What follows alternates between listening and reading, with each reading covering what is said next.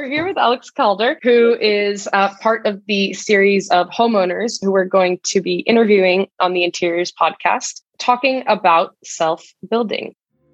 Hi there, and welcome to the Interiors podcast. I'm your host, Tanya Neufeld-Flanagan, expat and interior designer based in Dublin, Ireland. This show is all about informing and inspiring you, homeowners and renters in Ireland, on all things around property, housing, and home, from self-building to choosing flooring.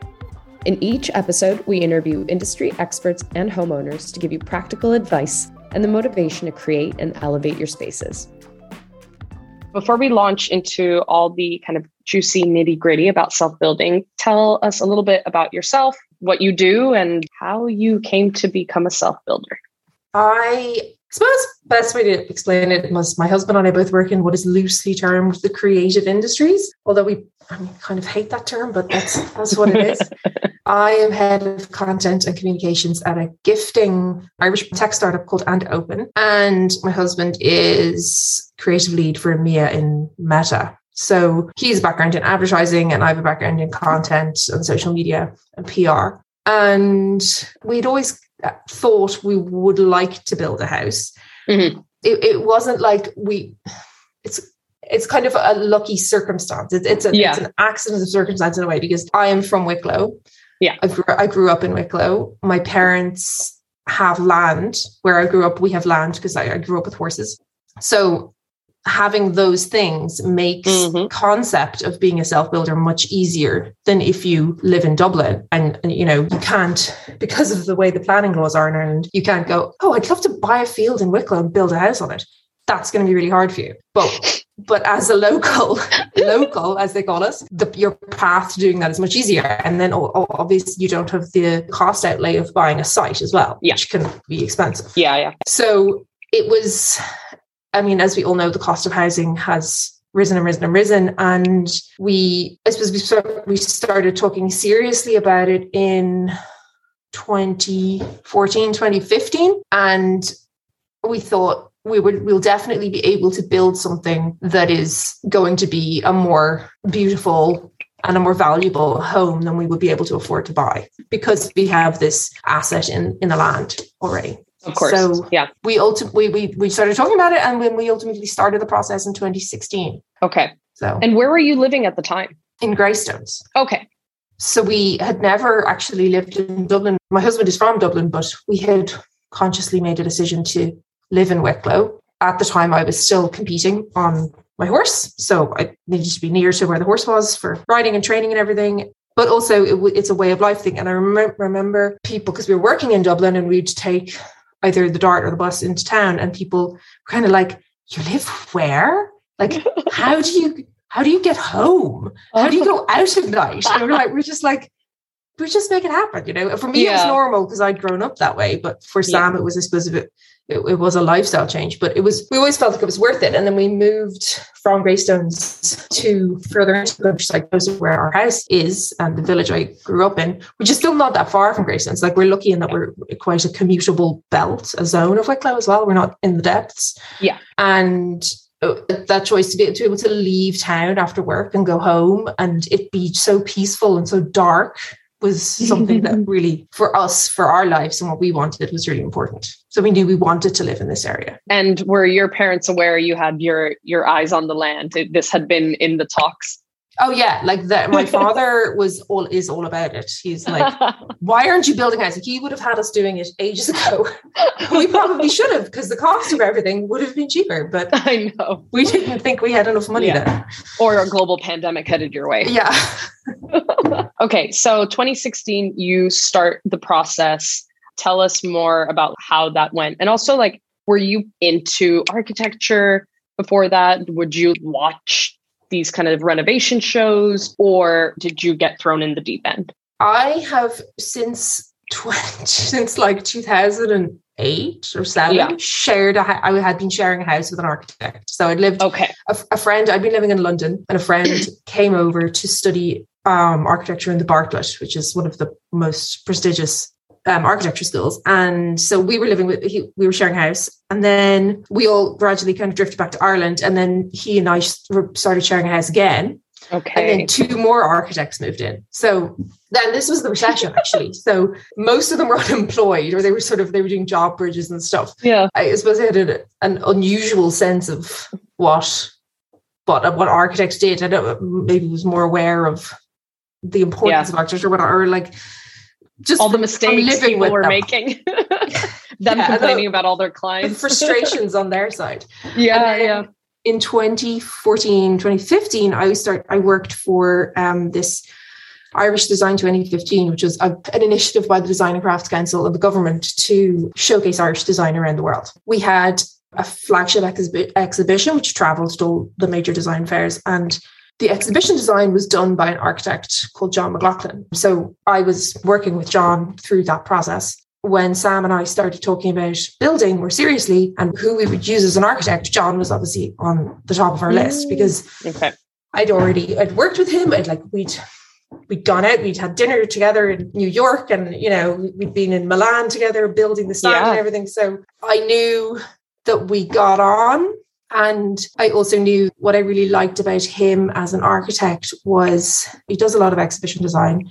Like he's done a pavilion at the Venice Biennale. And so he doesn't necessarily only think in terms of walls and roofs. He thinks in terms of light and space. Mm-hmm.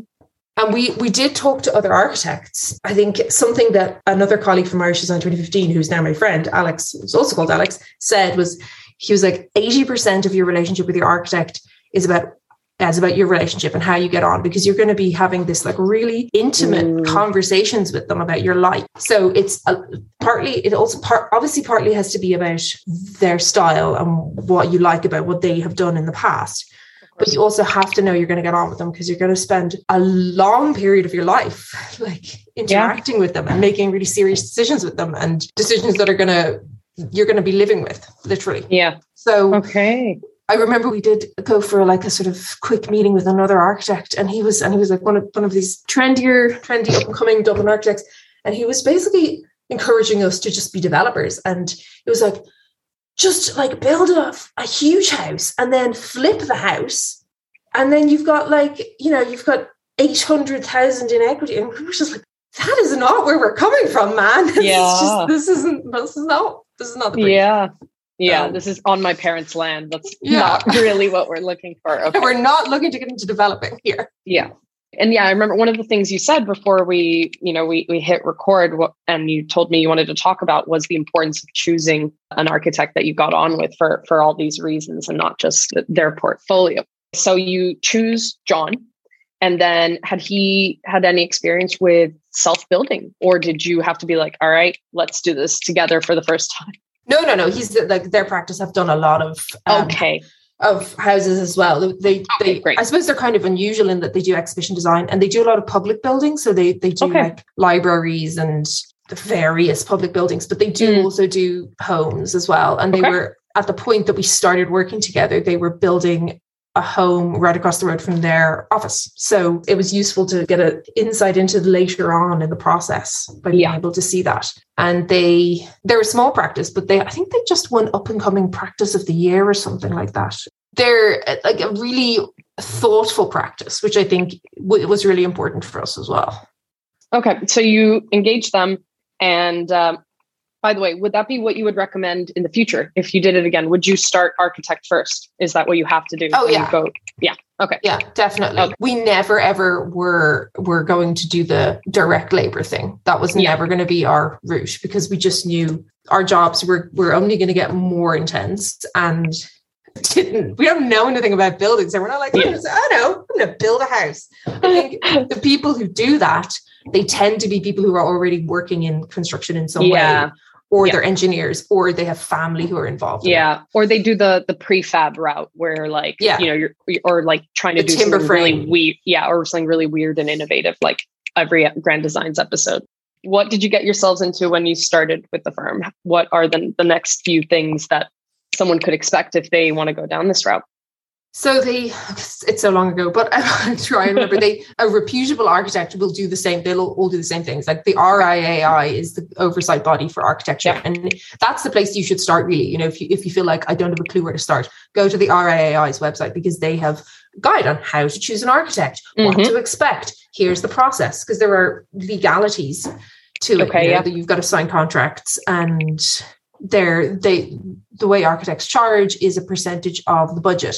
That's generally a range from like 10% to 12%, or it was at the time you're doing it anyway. Obviously, the budget changes. So we went in with a budget. I mean, maybe it would have been possible to build something on that budget, but I don't know. But our budget has really increased, and it's partly it's a lot of things. There's a lot of reasons for that, because of architectural choices and that were made by both parties. Some are because of inflation and cost increases as a result of the pandemic.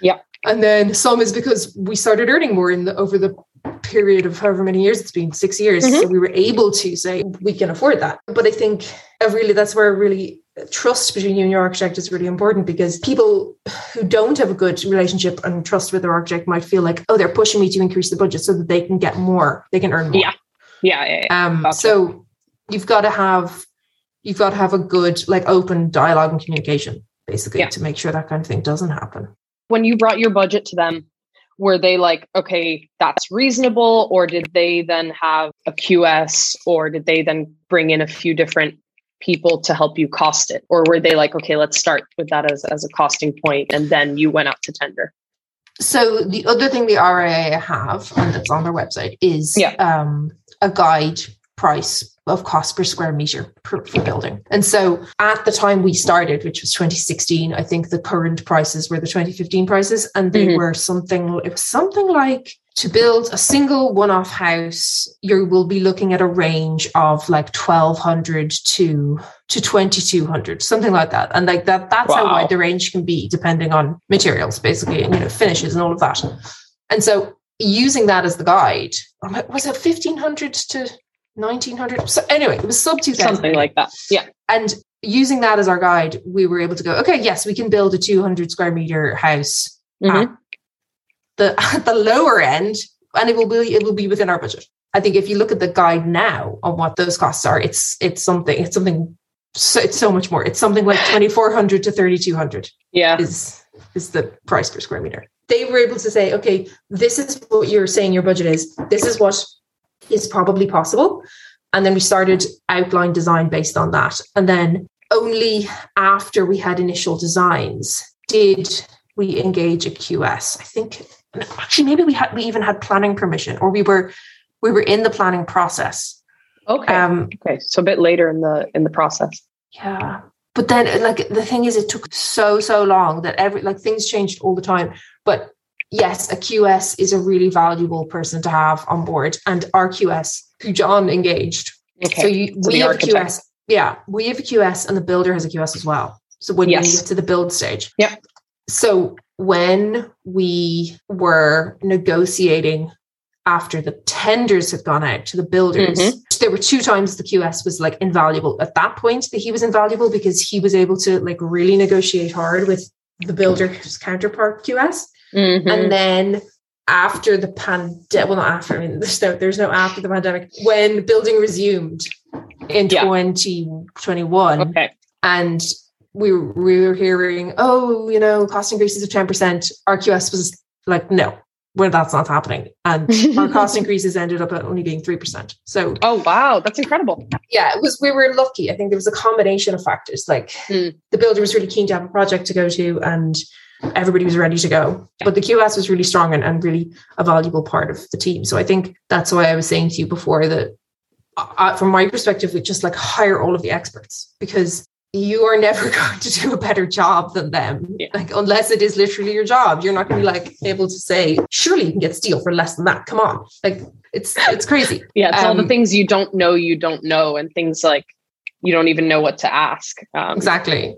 Before we jump into because I know the planning, that the whole thing was a nightmare, and a lot of people are always like, oh, you got to get planning permission. Before we jump into that, I'd love to have an idea of like, what did you design? What was your brief, for the actual house, and tell us a little bit about the concept for that. our brief was, we want to live in something that's spacious, but not too spacious, and modern. And we would love for you to be able to win awards with this house. So we went down this route of the case study houses, the houses in LA, or maybe they're wider than just LA, but this very kind of mid-century 60s flat roofed house. And that was the initial design was very close to that. And it was funny where that came from, where the like route to the case study houses came from, because at the time we had a vintage MG, which we have only recently got rid of after being told it was a death trap and we shouldn't have been driving it. So it's now. No. As the owner of a vintage car that fills you with dread. It's now in a good home being restored by a man who loves it. Good. And at the time, so where we were living was in the stable yard of an old house, and the cars were parked under a carport. And we were like, oh, the carport's great. And, it's really great because we have the MG. So that's where the whole case study thing came from, because they started like getting into carports. And that went into planning as an outline planning permission. And it was refused because Wicklow, it turned out, hate outline planning and don't want to know about it. And they also hate flat roofs and they don't want to know about flat roofs. So we had to kind of rethink. At that point, we engaged a planning consultant. Okay. So I think we were the first build John and his team have worked with in Wicklow. And Wicklow is singular. Like we're kind of straying into the planning conversation here, but it's kind of Wicklow County Council have had an impact on what the design of the house has to be. Like they're kind of interlinked. So I think John had worked with the planning consultant before, who's Kevin Hughes, the firm is called HPDC, I think, and they were really good as well. And Kevin had been working on a project near our village. So he knew Wicklow and he also knew the very specific area. And so he was aware of precedents in the area as well. Okay. And that's the key thing. You want to be able to have ammunition and inspiration from nearby so that you can make a case, right? Yeah. And Wicklow have this very comprehensive design guidelines booklet or PDF for people who want to design single rural houses, which is what we're termed. So when you are building on what is non-zone land, that's called rural. It's just like green fields. Agricultural land, you're called a single rural dwelling. And they don't really want people doing that anymore. So they make it difficult. But when you look at their design guidelines, you're like, oh wow, these houses are amazing. Like this is Wicklow is so into architecture. This is great. But there are exceptions. Like they're not that into flat roofs. Although that's not to say you can't achieve it. I think you can probably achieve it if you can prove that it's sort of like relevant to the vernacular of where you are. Yeah. And it's like going to work in the landscape and all of that kind of thing. So John took the design guide from Wicklow and they kind of went back to the drawing board and they came up with a design that reflected what was already here on the property as the vernacular. So my parents' house is very, very old. It's a very old farmhouse, which actually has a modern extension on it. And then it also has multiple stable buildings and sheds that all lean onto each other. They kind of jut on it at an angle to each other at different heights. So they took that as the reference and then they mirrored that for the design of the house. Okay. So then when they modeled it out, they built a model of it, you could see that was reflected. And they were able to make that kind of argument. And it's both a design choice and it's a, hey, Wicklow, look, we're blending in with the vernacular choice. So ultimately, Wicklow, I think, are open-minded when it comes to architecture and style, because the problems after we got over that hurdle of the flat roof and the outline, the problems that we had were not related to the design of the house at all. We could have done literally anything we wanted and everything. And they do things like they specify, they're like, you in the planning, and when they grant it, they attach conditions to it, and they say, you have to use slate roof. You have to have white rendered paint finish. You have to do this, that, and the other. Wow. But you're able to go back and say, actually, we want to have this kind of roof. We want to have this kind of finish. And they were like, yeah, fine. These are just the sort of like boilerplate conditions. Okay, gotcha. And so it was approved with the conditions after you changed the design from the flat roof? Not immediately. We had to. So essentially, and this took like a good 2 years to figure out. They came back with a further information request. Initially, they had a further information request. And usually when you get a further information request, this is what all the various architects who I'd shared houses with were like, oh yeah, you're going to get it. They just, you fulfill the FI request and you get it then. Yeah. And their request was regarding the sight lines of our entranceway, which they weren't satisfied with. They thought that they said, you don't have enough visibility left and right. And so the engineer did the measurements, made the case, said, we'll do these, we'll take out this tree, we'll lower the bridge piers. Oh, this is another thing. We were going to share the entranceway with my parents. So my parents, and it's to make matters more complicated, there's a stream that borders the property. So there's a bridge over this stream, and then the driveway, and then the driveways were going to split.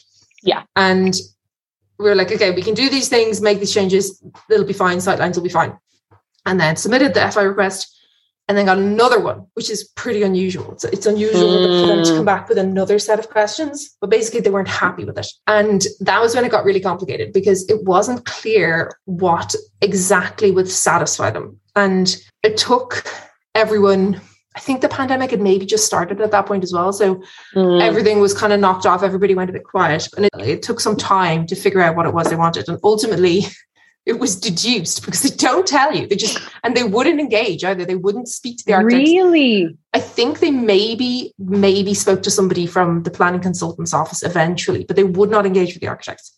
And is that normal? No, it's not normal. No, because like in other counties, you can have pre-planning conversations and they'll tell you things that you need to know. Yeah. But they just wouldn't hear for whatever reason. And it was eventually deduced that what they actually wanted was for us to build a whole new entranceway, and that their roads engineer had a problem with our bridge, and our bridge was too low, and our bridge was causing flooding because it was low. And sometimes when there's heavy rain, like today, the river will flow up over the bridge and out onto the road, and it'll wreck the And I assume the bridge is 1 million years old. Yeah, it's ancient. Like really okay. Old. So they want you to fix something that's been there for a gajillion years. Yeah, which has like a really long time, because actually our house is the oldest house in the area by maps. So it's been here a long time. So we deduced this was what the answer was. It was like, okay, we need to build a new bridge. And at that point, I was like, this is so frustrating. Like, it's just this tiny hurdle. So I got in touch with their local TD. And I met with someone from his office in the Dáil. And I remember saying to her, it was like, we're being made to feel like we're not welcome in the county. And if we can't get permission, we will leave. And she kind of looked like she was going to cry. She was like, this isn't what we want. Wow. And then I also emailed all of our local councillors. And to their credit, 2 of them immediately got on the case and rang me both separately and said, I'm going down to the planning office to talk to them. Like, I'm talking to them today. I've spoken to them. Wow. You're right. This is what they want. They want you to build a new, if you say you're going to build a new entrance, it'll be done. So I was kind of amazed by that, because I didn't expect that much like activity, it was sort of like reassurance that the system can work sometimes. Your elected representatives can actually do something for you. And they didn't, and they've never followed up with me being like, hey, will you vote for me or anything? Yeah, it was really interesting. We submitted that, and then we got permission. And then with that permission came the old attached conditions, which we were able to say, well, actually, we want to have a metal roof and we want to have wood cladding and stuff. And that was all fine. But the one condition that will not change ever is you have to demolish that old bridge. That will never change. So, oh my God. And so, but did that, like, building a whole new bridge, that sounds pretty expensive, like structurally important. Yeah. What the hell? So then what happened? So the bridge is not yet finished because 5 months after the commencement notice of the build, the council finally replied and said, oh yes, actually the OPW want to know something about the bridge. So that's still ongoing. And it's called a Section 50 request, and it's apparently something that normally only happens with public projects. Like if you're building a bridge in the middle of Cork City or something, you'll have to do a Section 50. Something to do with flooding, I think. Anyway, okay. The engineer's handling it at the moment. And this is the structural engineer that you hired for the house, or did you have to hire like a special bridge engineer? No, it's the same. It's the same man, thankfully. Okay. He's a conservation engineer, so it's really interesting because we had to take down trees to build a new entrance, and he was like, "We need to minimize the amount of trees we take down." And we're like, "Oh, David, you're so great," because you wouldn't necessarily associate engineers with that. Yeah, it is. It's like 30,000 or so to build a bridge, so that's on top of everything else. Is it the only entrance to the property? Like, how does that impact access during building? The old bridge is still there. So we would just have to close that off. Okay. When you're done. By the time the house is finished. Yeah. So so we'll have this fabulous, glorious new entrance. It'll all be great, and we'll forget the old one ever existed. But I bet your parents weren't as happy then when they're like, great, now we have to get rid of our bridge. Yeah. In a way, my father was, because he loves a new thing. He loves a project. Yeah. But it is kind of sad as well, because it is such an old entranceway, and it's part of the fabric of the village in a way as well. What year is it by the time you get approval? What year are we in now? 2020. 22. So 2020. Right before the pandemic? Yeah, in the summer. In the summer. In 2020, we got the final grant of approval. Okay, so you started this process 4 years before you got planning permission. Yes. Yeah. And that's not even the pandemic only delays it by a few months, right? Yes. So I think when we got the final grant, we had been planning to start like September time. Okay. And then when was the lockdown? Yeah, around October of that year. October 2020, we went back. Yeah, construction didn't shut down, I think, until January, the January 21 lockdown. Oh, that one, yeah. After Delta. It's a blur. No, Delta's the more recent one. After the Christmas of hell, where now everybody, from the 8,000 cases a day. I can't remember why we didn't start in 2020. I think it was because we were generally not ready. Like we were, we had to get the final grant of permission in order to get the mortgage. You can't it would be foolish, I suppose, you can't actually get the mortgage without the final grant of permission. And also we'd gone out to tender with builders, but couldn't commit to any builder until we had the mortgage approval as well, because you're not going to go, hey builder, yes, I'm going to sign a contract with you when I don't know if I actually have the money. Okay. So it's kind of a few different things have to happen all at once. So you can start the process of tendering, but it's in a holding pattern until you get planning, and then until you get your mortgage. Okay. So this is a perfect segue for you to tell us a bit about everything you learned about self-build mortgages. And the other thing was as well, at that time, because it was already the pandemic, everything was up in the air for builders already. So it was just like with materials and all sorts of stuff. It was getting labor and everything was really complicated. So again, because I'm such a fan of experts, I used a mortgage broker to get the mortgage. So I used a company called Rockwell Financial, who I had already been using for private pension. The woman who I was working with, Helen, she just shepherded me through the whole process. And it took it was about a year from when I first contacted her to when we actually got confirmation of the mortgage. And that was also because there were delays on our side where we weren't sure, we hadn't got the final grant of planning yet. And then so that's going on it takes as you're finalizing the planning. So you you got in touch with them at some point in 2019-ish. Okay. Yeah, exactly. Okay. And I got in touch with them to just find out what we needed to have, because we actually, in our naive optimism, I think Sam and I had met with them initially to talk about mortgages in early 2017, maybe. Yeah. And we're we're going to build a house. Oh, that'd be great. And then obviously it took way longer. But we did get good advice from that at that point, which was you need to save and you need to have a clean, your savings account needs to be totally clean. Don't spend anything from it. Just lock it down. Mm-hmm. If you do spend something from it, it has to be to pay for something to do with the house. So so that was good to know for those intervening 2 years, because they want to see a year or more savings proof of savings.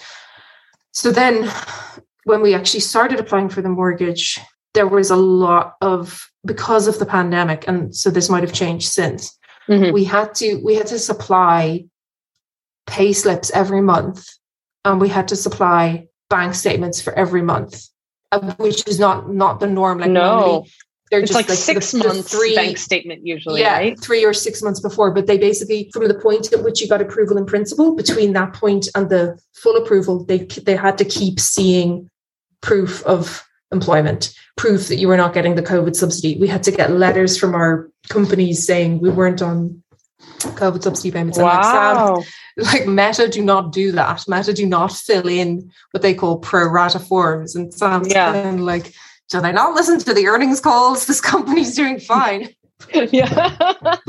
Banks just don't, don't think logically. That's crazy. Like, it's hard enough to like buy. I would have assumed something like that if you were like self-employed, which is also really difficult to get a mortgage when you're self-employed. But that's crazy, because you don't have to do that with a normal mortgage until like it comes time to draw down, right? Yeah. For that period, I think. Yeah. I mean, I think it was a kind of an emergency COVID related measure, because it was related to what they wanted to see. It was proof that we were not getting COVID subsidy payments. Right. And that you had relative job security. Okay. That makes a little more sense. It's not because it was a new build necessarily only. It might have been. I don't know if that was happening to other people who were just, who were getting more straightforward mortgages. Yeah. And there was also points at which our broker couldn't get in touch with the people in PTSB. She got an email from them one day saying, we are not taking any calls for the next week because we have such a huge backlog. We have to work through it. Because what also happened at that point, this is, I think, the beginning of last year, was that everybody started going, oh, we've got all this money saved because we haven't been going out, and, the pandemic's been happening. So there was that kind of like rush to buy. That happened, and rush on mortgages as well. Something that was good to know, that it isn't always the case, but it is often the case with self-build mortgages, is that you don't need a deposit. Because so we've been saving as if we did need a deposit.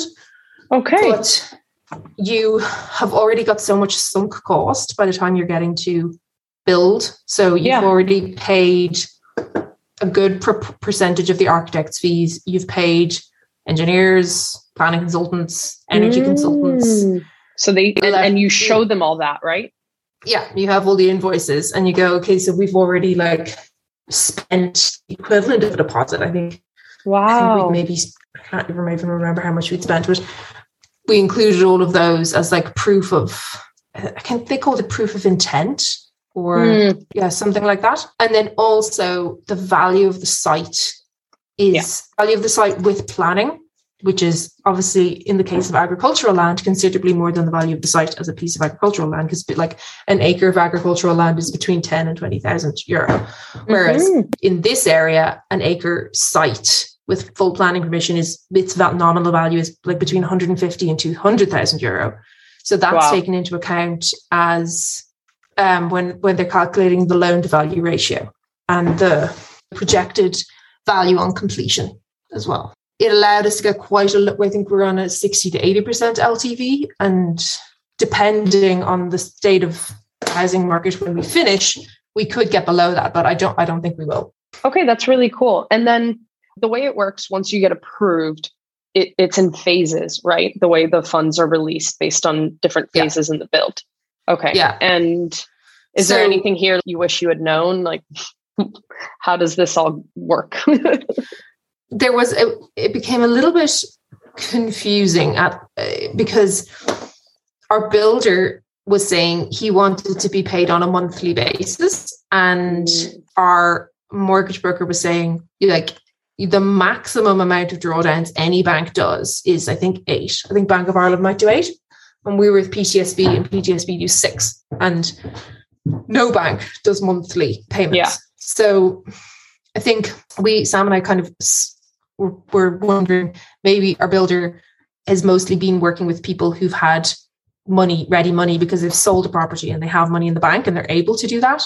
Sure. But he is great, and he's really again, he's got a really good relationship with our architect because they've worked together lots of times. So that makes all the relationships easier. And he was then happy to, once he knew what the drawdown stages would be, to work with that time frame. And so something that I've only now learned in the midst of the build process is you have to say in your application what your drawdown amounts will be for each stage.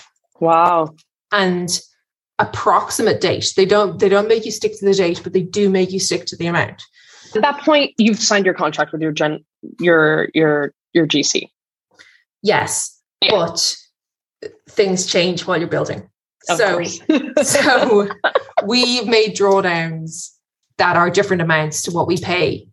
Okay. The builder. So, but it's fine because we had the buffer of all the saving that we've been doing because we thought we had to pay a deposit in the case that the amount that we're invoiced for from the builder is more than the drawdown. And in the case that it's less than the drawdown, it's still fine because it all balances out ultimately. And we also know we are spending more than the mortgage that we applied for because we decided when they said there was going to be an extra 3% cost increases, we were like, okay, we're going to leave the mortgage as it is and we'll just deal with that. Like, we're not going to go back into the mortgage process because it took so long because everything was so slowed down. Okay. And then obviously there are what they call client supply items where clients decide that they want to spend more money than they actually have on certain like every things. Episode of Room to Improve. Yeah, exactly. So there's in the budget for the, like, when the architect and the QS do the budget, they have various sections which are called PC sums, which are the sanitary ware, the joinery, all of these things where basically it's your choice as a client how much you're willing to spend there. And they'll put in a budgeted amount and and so far we've gone over that budget on all of it's a lot of the things. Like interiors and built-ins, right? That you could spend, it's the aesthetic stuff. Yeah, you could spend 15 grand at our kitchen, or you could spend 60. Yeah, exactly. Yeah, we're only at the beginning of that whole part now. Okay, so you get approved for your mortgage. You figure out the schedule and all that. So if you had a friend asking you, okay, we're going to do a self build, would you recommend that they put in drawdown amounts that have like a buffer so that they're all covered in case that, they don't have the situation or they have enough savings? I think so. The drawdown amounts were done by the builder. So he was making the estimate of, okay, at this point in the build, I will have done this and this and this, and I'll need this much to cover that. Okay, so you just need to build in contingency into your savings. Yeah, but you also have within your mortgage, well, depending on the mortgage provider, you are supposed to have contingency. Some mortgages don't specify that you have contingency built into it. Some do. Okay. But I think it would be foolish to go into any self-build without savings. Yeah. Act like you need a deposit because you are going to need that money. I know there's different percentages they recommend for contingencies. What do you think is realistic? I know some banks specify 20%, which is a lot. Yeah. I think our architect guide was 5%, I think. Okay. Somewhere between 5 and 20. Yeah. Yeah, 10 is what I've heard, but I was curious to see, did that cover what you ended up choosing? Okay, let's fast forward to some of the fun stuff then. So you started the build process then when? We started on the 1st of June, 2021. Okay, cool. So you've been on site like almost 9 months. Yeah. And what have your learnings been now that when you went to site? So the first stage was really fast. We were well ahead of schedule from beginning in June up to September, October. Everything was flying. And then the pandemic got mad again. And that ship got stuck in the Suez Canal. And Brexit kicked in. And that affected a lot of things, in particular windows. And it also I think something that that builder and the architect and everyone was hearing was that a lot of suppliers were, during the lockdown, the construction lockdown, a lot of suppliers were quoting for things, and they were quoting on everything. They were just like, I don't know what the situation is going to be when this is all up, when it's all over. So let's just quote for everything and then do what we can. Basically, everyone, Steph O'Sullivan said to me, everyone is being ghosted at the moment. Because they were kind of like, if we can get deposits now, cash flow to keep us alive, contracts signed, and we'll figure out how to get this at a later date. That hasn't panned out so good. Yeah. In our case, we didn't pay. There weren't any deposits being paid. Okay. But we did get a quote from a window supplier. And then when it came to October time and we were ready to start the process of ordering the windows, there was just radio silence. So they heard nothing. They couldn't get in touch with them. They tried for about a month, and then they were like, okay, we have to give up on these people. They're either gone out of business or they're just too busy to come back to us. We went back to another supplier who would actually be the original supplier in the tender, and who we deemed too expensive. So but in the long run, they were the ones who were going to come through for us, and they're suppliers of Raynar's windows, which are really nice windows. But it meant that we compromised. So all of the windows were going to be aluminium, but now they're going to be a combination of aluminium and alu-clad, which is, I mean, from our perspective, it's totally fine, because the alu-clad will be on the sleeping quarters and the aluminium will be the big feature standout windows. Yeah. Okay. Where you want that really fine aluminium framing. Yeah. Are the windows in yet? No, the windows will not be here for ages. Like I think end of April is the optimistic time frame. So once the windows finally got ordered, I think that the order possibly went in just before Christmas. The lead time was like 18 weeks, but that changes all the time. The lead times are apparently improving because the supply chain issues are kind of gradually being solved. But it was just like a perfect storm of problems. The other thing that happened was the timber shortage, that suddenly there was no timber, and we have a lot of structural timber in the house. Yeah. And our builder, just being tenacious, got some. At the point when we thought we're not going to be able to do this, we're going to have to rethink on the timber. Wow. Because we had a quote and it was outrageous. It was too further than we were willing to go. And he was like, I've got it. I just called into this man on the off chance and we can do it. And it's going to be a little bit more, but it's not crazy more. So. And was it your original choice of wood also? Yeah, it's Douglas fir, which is great. Beautiful. Which has always been the detail specification. And if you had to change that, was this exterior cladding? No, it's interior. Oh, okay. So there wasn't like oh my God, we might have to get planning permission again. No, it would have been an interior thing. So we would have maybe gone steel or some other type of wood and painted it or something like that. Yeah. So then everything's moving along now. What are some of the learnings from along the way? Like, how involved have you been? How have you balanced it with work? How have you both balanced it as a couple and a young family? What are some of the learnings you want people to have when they get involved in this? And hopefully nobody has to experience building during a as intense lockdown again, but that's what we said in 2020. So. Yeah. Well, it's been, on the whole, other than all of those challenges, which are absolutely outside of anybody's control, it's been a really positive experience. And Sam and I both have said, I would do this again. Yeah. Okay. That's cool. Yeah. And it's an interesting one because people always sort of say, oh, like building your own house must be so amazing. It's your dream, like your forever home. And we think, yes, the house we're building is going to be beautiful from our perspective. You know, it's not going to be to everybody's taste, but it's also not necessarily the house you might want to live in forever because your tastes change and what you want changes and things like that. So I think we will live in it for a long time, but it's also the experience of doing it has been so positive that we wouldn't be averse to doing it again. And I think a really important factor of that is the relationship that we have with our architect, and that we are able to be honest with him. And we've also given them, I mean, I hope if he listens to this, I hope he agrees.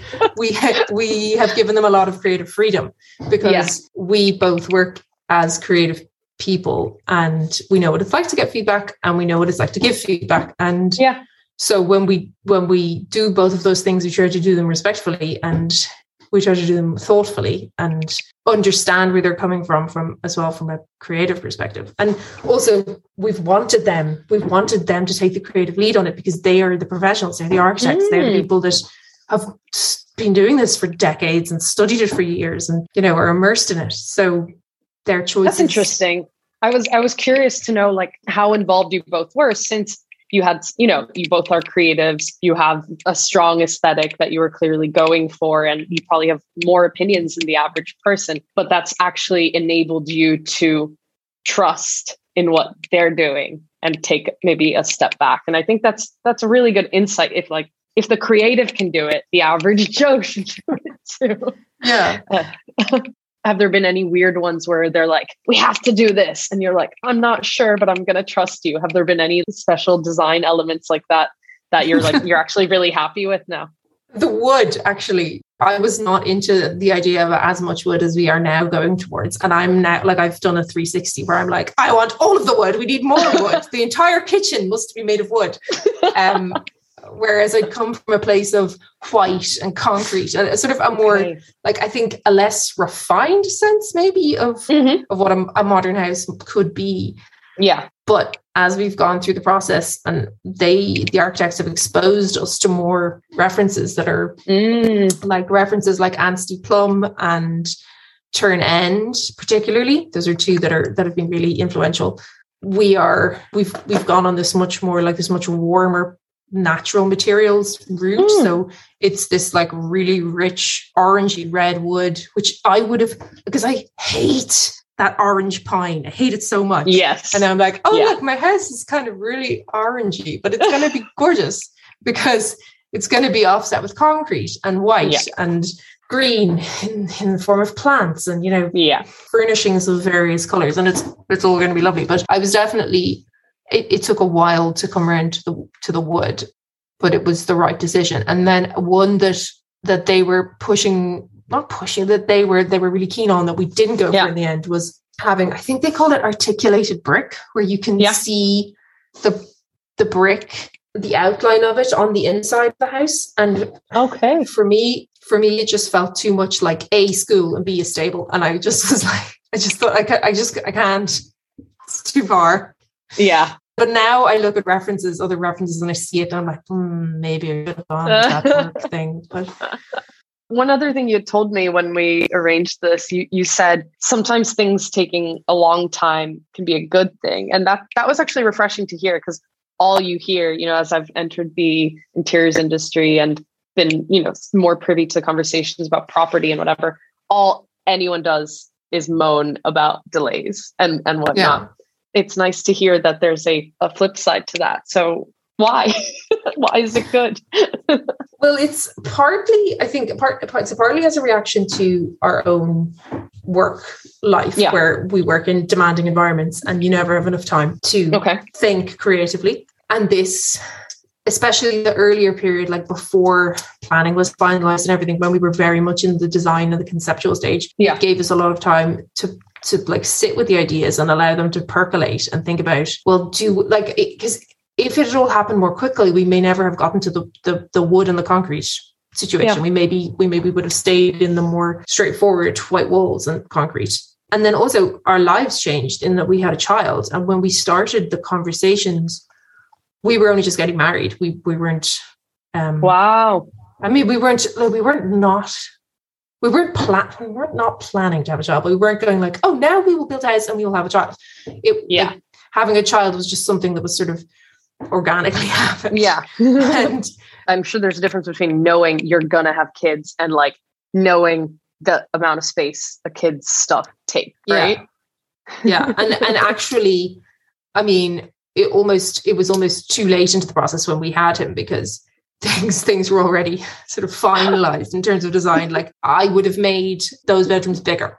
And we made the utility room a lot bigger, which I think is a practical response to now being a larger family, because the volume of washing is massive, and even with just one very small person. And so having a big utility room where you can comfortably do that and hang it all up and not have it in the living space is going to be really, really nice. Yeah. And it seems like he spends a lot of time sloshing in puddles. So it seems key. Yes. I love the stories. Actually, we did put an outdoor tap outside the front door because we were like, we need a hose because we need to hose down Kit when he's come in from being covered in mud. Yeah. Other really small things, like there was a discussion. We have the kind of living space, the living quarters and the sleeping quarters are divided by not a wall, but a sort of wall of shelving. Oh, cool. And very mid-century style, kind of like. Yeah. And it's going to be very long. It's the entire length of the space. So it's maybe 8 or 10 meters long. Mm-hmm. And it was going to be raised up off the ground. So there'd be a void and then there'd be the first shelf. But then we were like, no, we can't do that because when a child's ball rolls under there, you don't have to go all the way out and around and into the corridor to have to retrieve the toy. Yes. So just those really practical things that you would never, ever have thought of, ever. Yeah. Oh, yeah. Anytime we have friends with kids over at the house, we have a coffee table. It's a piece of glass. It came on a van from Poland. It's from the 60s. My dad had an identical one, but we couldn't bring it from Argentina. And it's a propeller with a piece of glass resting on it, not attached. And we had twin 1-year-olds over not so long ago, banging on it. And I almost had a heart attack because the glass isn't connected to it. So it could slide off and like kill a child. And I was like, right. Okay. Child friendly. Right. How does that work? So that's so interesting. So is it fully open plan? Yes. And actually the whole broken plan debate started as well during the pandemic, but we were happy with what we have. So there's a very large kitchen living space. So there'll be kitchen, dining table, and a kind of L-shaped built-in seating. We've got a lot of built-in furniture, which is a great thing. We've a lot of window seats, a lot of like built-in shelves, built-in furniture. So that's part of our build cost, that we won't be in that situation where you're like, oh, now I have spent all my money building this house and have no furniture to put in it. Mm-hmm. So I love that. That's a handy hack for if you're building a house, build in lots of your furniture. Yeah, that's very Japanese. Yeah, and there's actually been quite a few Japanese references as well throughout the project. The roof, the way the roof sits on the house is also kind of Japanese. And then we have a separate kind of TV snug room. And then we also have this upstairs space, one upstairs space that will be it's 2 stories.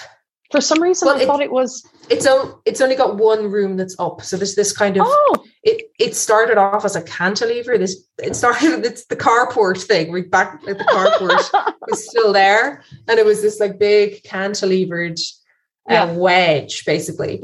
And then it was just when we got to QS Point, it was unbelievably expensive because it was going to be have to be poured concrete and have all this reinforced steel so that the house wouldn't twist on itself. So that's where we got our bigger utility room. We sacrificed carport for utility room, which I think on balance is a good for a car thing you don't even own anymore. Exactly. And that's why time is good as well, because it is. Those kind of things happen. It'll be an office primarily and a sort of cool library room, but it'll also be a spare room, and it has a bathroom in it. And it also has my favorite feature of the whole house. So if I was on Home of the Year, this is where my red dot would be. I already know this. It's got a secret balcony. So you can, you go out through a window onto a little tiny terrace. And that came as well from conversation with the architect, where I told him about how my sister and I used to climb out of her bedroom window onto a little bit of flat roof outside. And we would just, sit out there and hang out. Oh, that's so cute. Sunbathe and stuff. And did you grow up in the house on the property, your parents' house? Yeah. And can you see the spot where you used to do that from your secret balcony?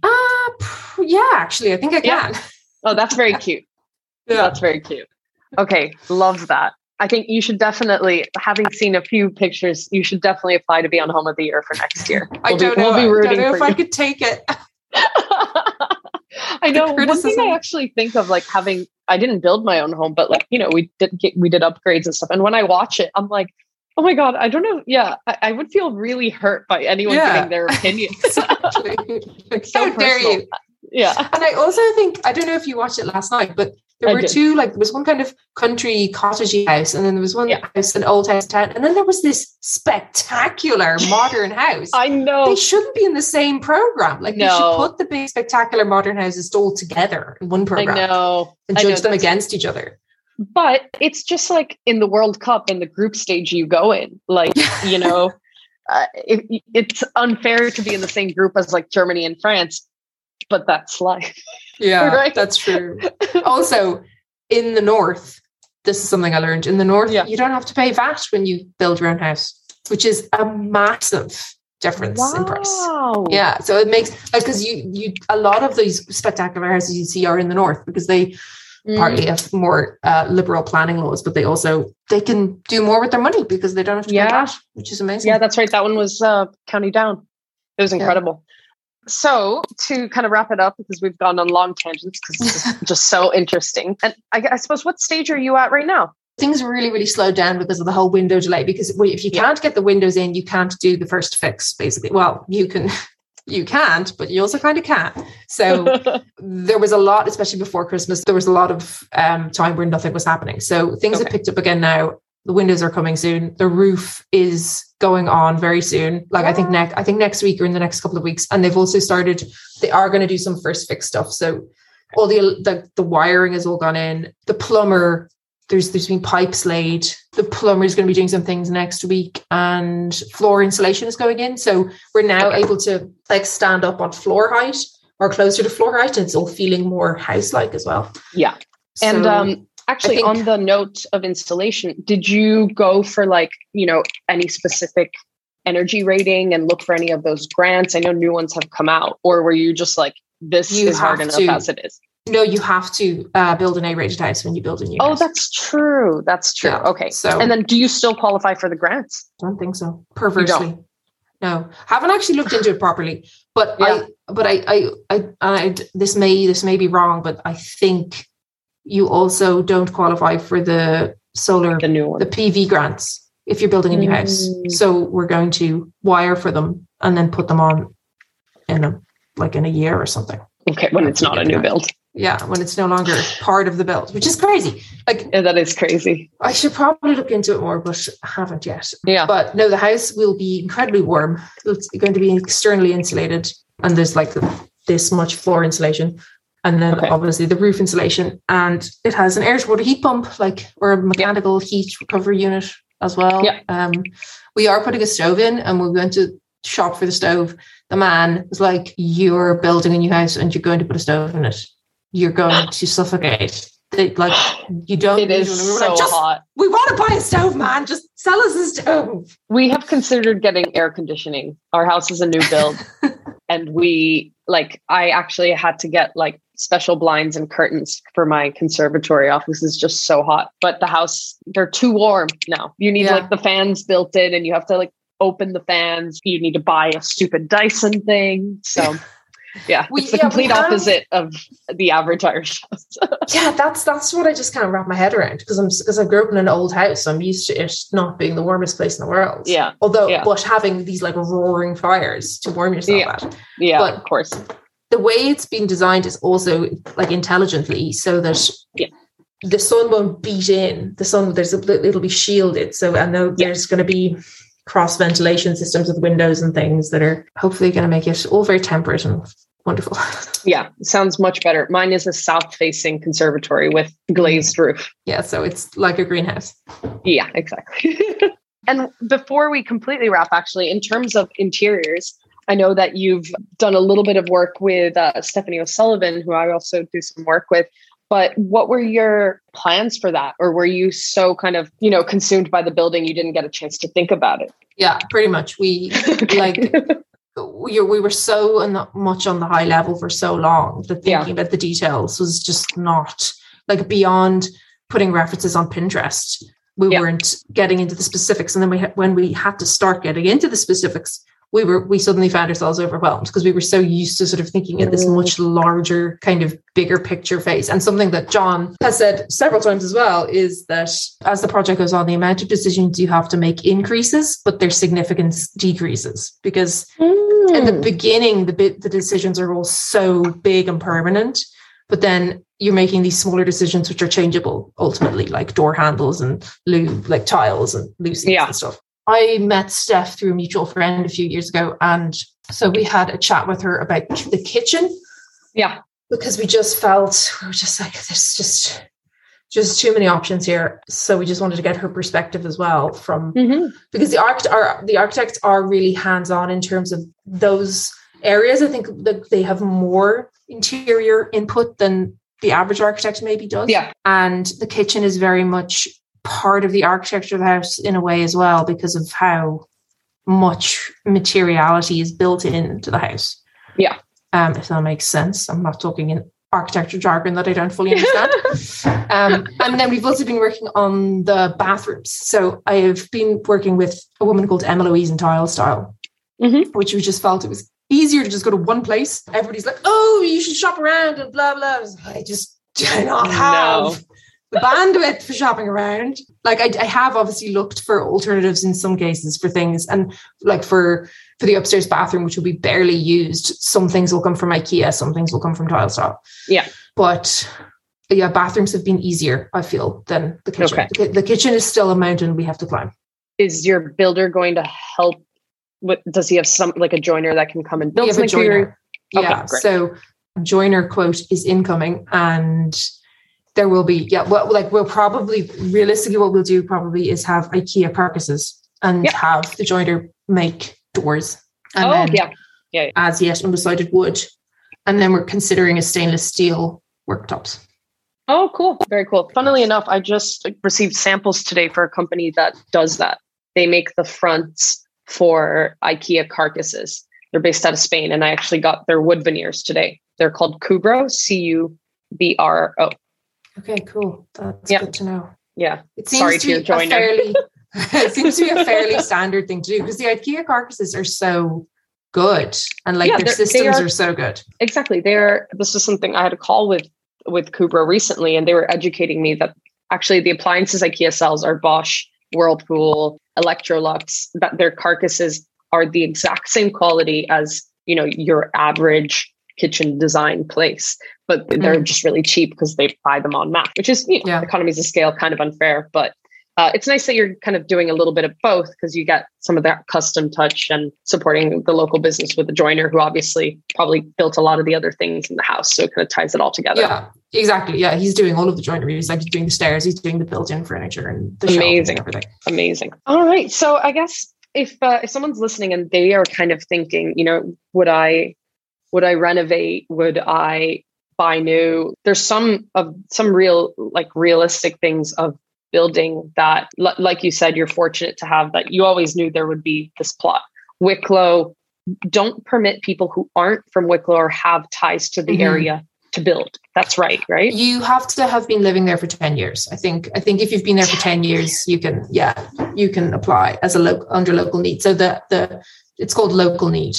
Local need. So okay. I've just remembered this. I did a business plan as part of my planning application for an equestrian business on the property. Wow. I'm going to start a livery stables, which I still might do. You never know. Yeah. Oh my God. And is that like the planning consultant advised that would help? Okay. Yeah. That's crazy. So that was a huge amount of work, but and the kind of the proofs of localness that I had to unearth were wild, really wild. Stuff just as well. My parents kept loads of random certificates from like local sports clubs and things. Wow. And like growing up there and your parents living there wasn't enough. And having lived in Greystones. But you had to prove it. You can't just say it. You have to prove it. Sure. Oh my God. Don't throw anything out. Like if you're 20 right now and you're living at home, don't throw out all of those things. Like your tax discs. And do you know much about like how it differs in Dublin or other surrounding counties? I have heard that Wicklow, Donegal and Kerry are the worst in that regard, because they're all like counties with a lot of designated areas of outstanding natural beauty. So pretty much all of Wicklow is, even though not all of Wicklow is an outstandingly beautiful, like where we are is designated as that. Like we have a nature reserve at the end of the road as well. So that's also been a consideration for them from an environmental perspective. But I think the big difference is if you're building on rural agricultural land versus zoned land. Okay. So in Dublin, you would never have that problem. And another thing our architect says is in Dublin, your problems are going to be with your neighbours, but in Wicklow, your problems are going to be with the planners. But that's not to say that if you had a plot of land in Wicklow that was zoned, you could build anything you wanted. You would have to respect the zoning density requirements as well. Yeah, and obviously a zoned piece of land is going to be more expensive to buy than a piece of agricultural land. And I think you can normally buy an acre of agricultural land subject to planning. So you don't actually hand over the money for it until you have planning permission for it. Oh, okay. Interesting. But again, you have to have been living in Wicklow for 10 years or look up the local need requirements. Yeah. And so you do it again. And would you would self-build again, or would you like renovate a house or? Oh, either, I think. Yeah. Because I would love, because I grew up in an old house, I would love to live in an old house as well. Yeah. But I think after living in a really new house, that will actually be hard. So any kind of parting words of advice for anyone considering this journey, even if they're thinking of it in 2, 3, 4, 5 years? Yes, that particularly in that case, think about it and really think about it. And don't think it's something that you have to have the answer to immediately. Just let it sit with you and begin to notice the way you live. That was something in our very early meetings with our architect. They grilled us kind of on how you live. And that's what I mean about having kind of intimate conversations with as effectively strangers. So they really like provoke you into thinking about what way you live, your patterns and things. And we had things like that upstairs room that I was talking about was going to be our master bedroom. And then we switched it ultimately. So yeah, you just don't feel like you have to rush into it, because it's something that's, when you're building, you're changing the footprint, you're changing the countryside, you're changing the earth, you're changing like your display. This is something I felt. You are taking a beautiful unspoiled piece of countryside and you are ruining it, basically. And so you've got to make it really, really worth it. So making it as much what you want it to be as possible, I think is really important, and not rushing into that is equally important. I love that. That's a perfect note to end on.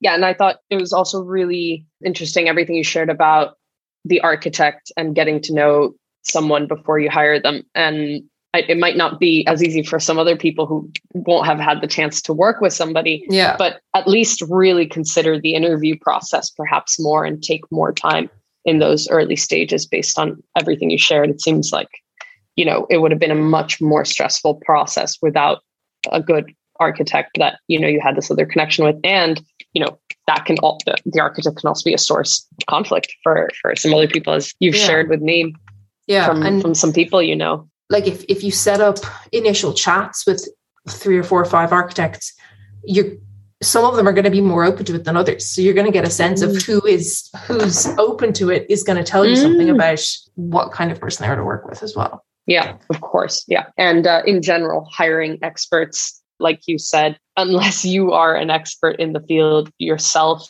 as the decisions mount, if you are trying to wear some of those other hats and the unforeseen things that happen, if you have experts helping you through the process, it's going to probably save you a lot of stress and money, even though it seems like an investment up front. Yeah. And we weren't doing this on with a lavish budget by any means, but the fact that we were doing that, it spread out over so many years, meant that we were able to spend the money at those times, because we weren't looking at a looming mortgage. And the other thing, which I haven't mentioned, which is unusual and very fortunate for us, is that we, for the past 3 years, have been living in my parents' house. So that makes a huge difference. And it's made like all those delays and everything easier, because we don't have any kind of rental deadline. Of course. Yeah. And I think that's probably a huge consideration if somebody's considering a self-build, because you can move in somewhere that needs a lot of love and live in it for a while before you do the work. And some people even phase the work. But with a self-build, you've got so many more hurdles to jump, and the delays can be longer, and you literally cannot live there. Yeah. And it's amazing, but it does present its own logistical issues. Thanks so much, Alex. And where can people follow along the journey of your house and generally very aesthetic shots of family life in rural Wicklow? We have an Instagram for the house, of course. Yep. It's called A House in Wicklow. And my personal Instagram is called Alex, which is Actually, it's not linked from the House in Wicklow account. So it's CALDALEX. That's amazing. Thank you for tuning in to the Interiors podcast. To learn more about our guests or anything we mentioned today, please refer back to the show notes. You can also follow along with us on Instagram at The Interiors Podcast or on my Instagram account, Tanya Neufeld Flanagan. If you enjoyed the podcast today, please subscribe, follow, leave a review, and share the podcast with friends and family. Thank you so much, and see you here next time.